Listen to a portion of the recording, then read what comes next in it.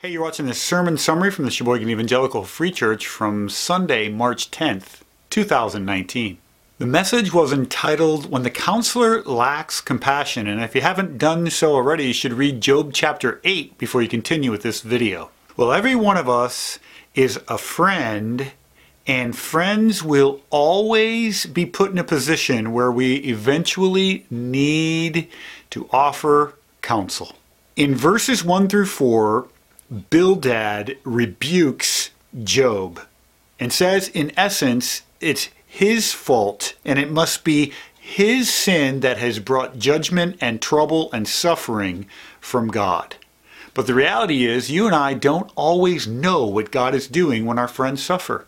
So one of the things that's crucial is that you and I, in our day of sunshine, in our day of blessing, that we are observing the Word of God and internalizing the Word of God in such a way that when our suffering comes to a head in our darkest hour, we're ready to endure even the poor counsel that a friend might bring us.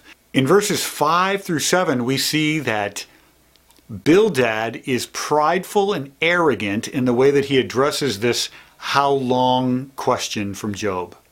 And he says, Job, how long are you going to suffer? It's up to you. As soon as you work hard enough, as soon as you search for God enough, as soon as you plead for mercy enough, it's all up to you. As soon as you repent enough, God will take away your suffering. But again, this is such bad advice, and it presumes that we know exactly what God's doing. God himself has told us that his mercies are new every morning for those who trust him.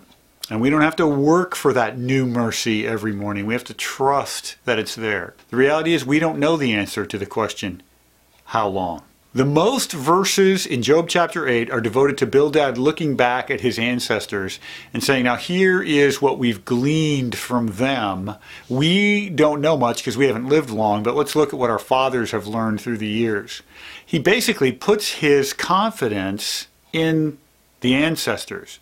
You and I are called to put our confidence in the Word of God. The authority for our advice and the way we think about life comes from God's Word, and not simply a bunch of Christian phrases or pseudo-Christian phrases that we've heard throughout our lives.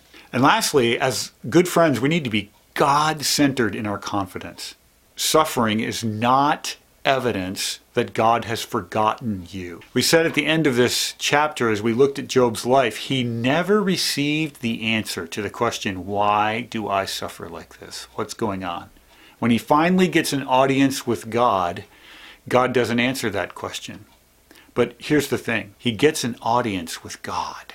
So consider this, you may not ever be able to offer an answer or receive an answer with regard to why you suffer the way you suffer.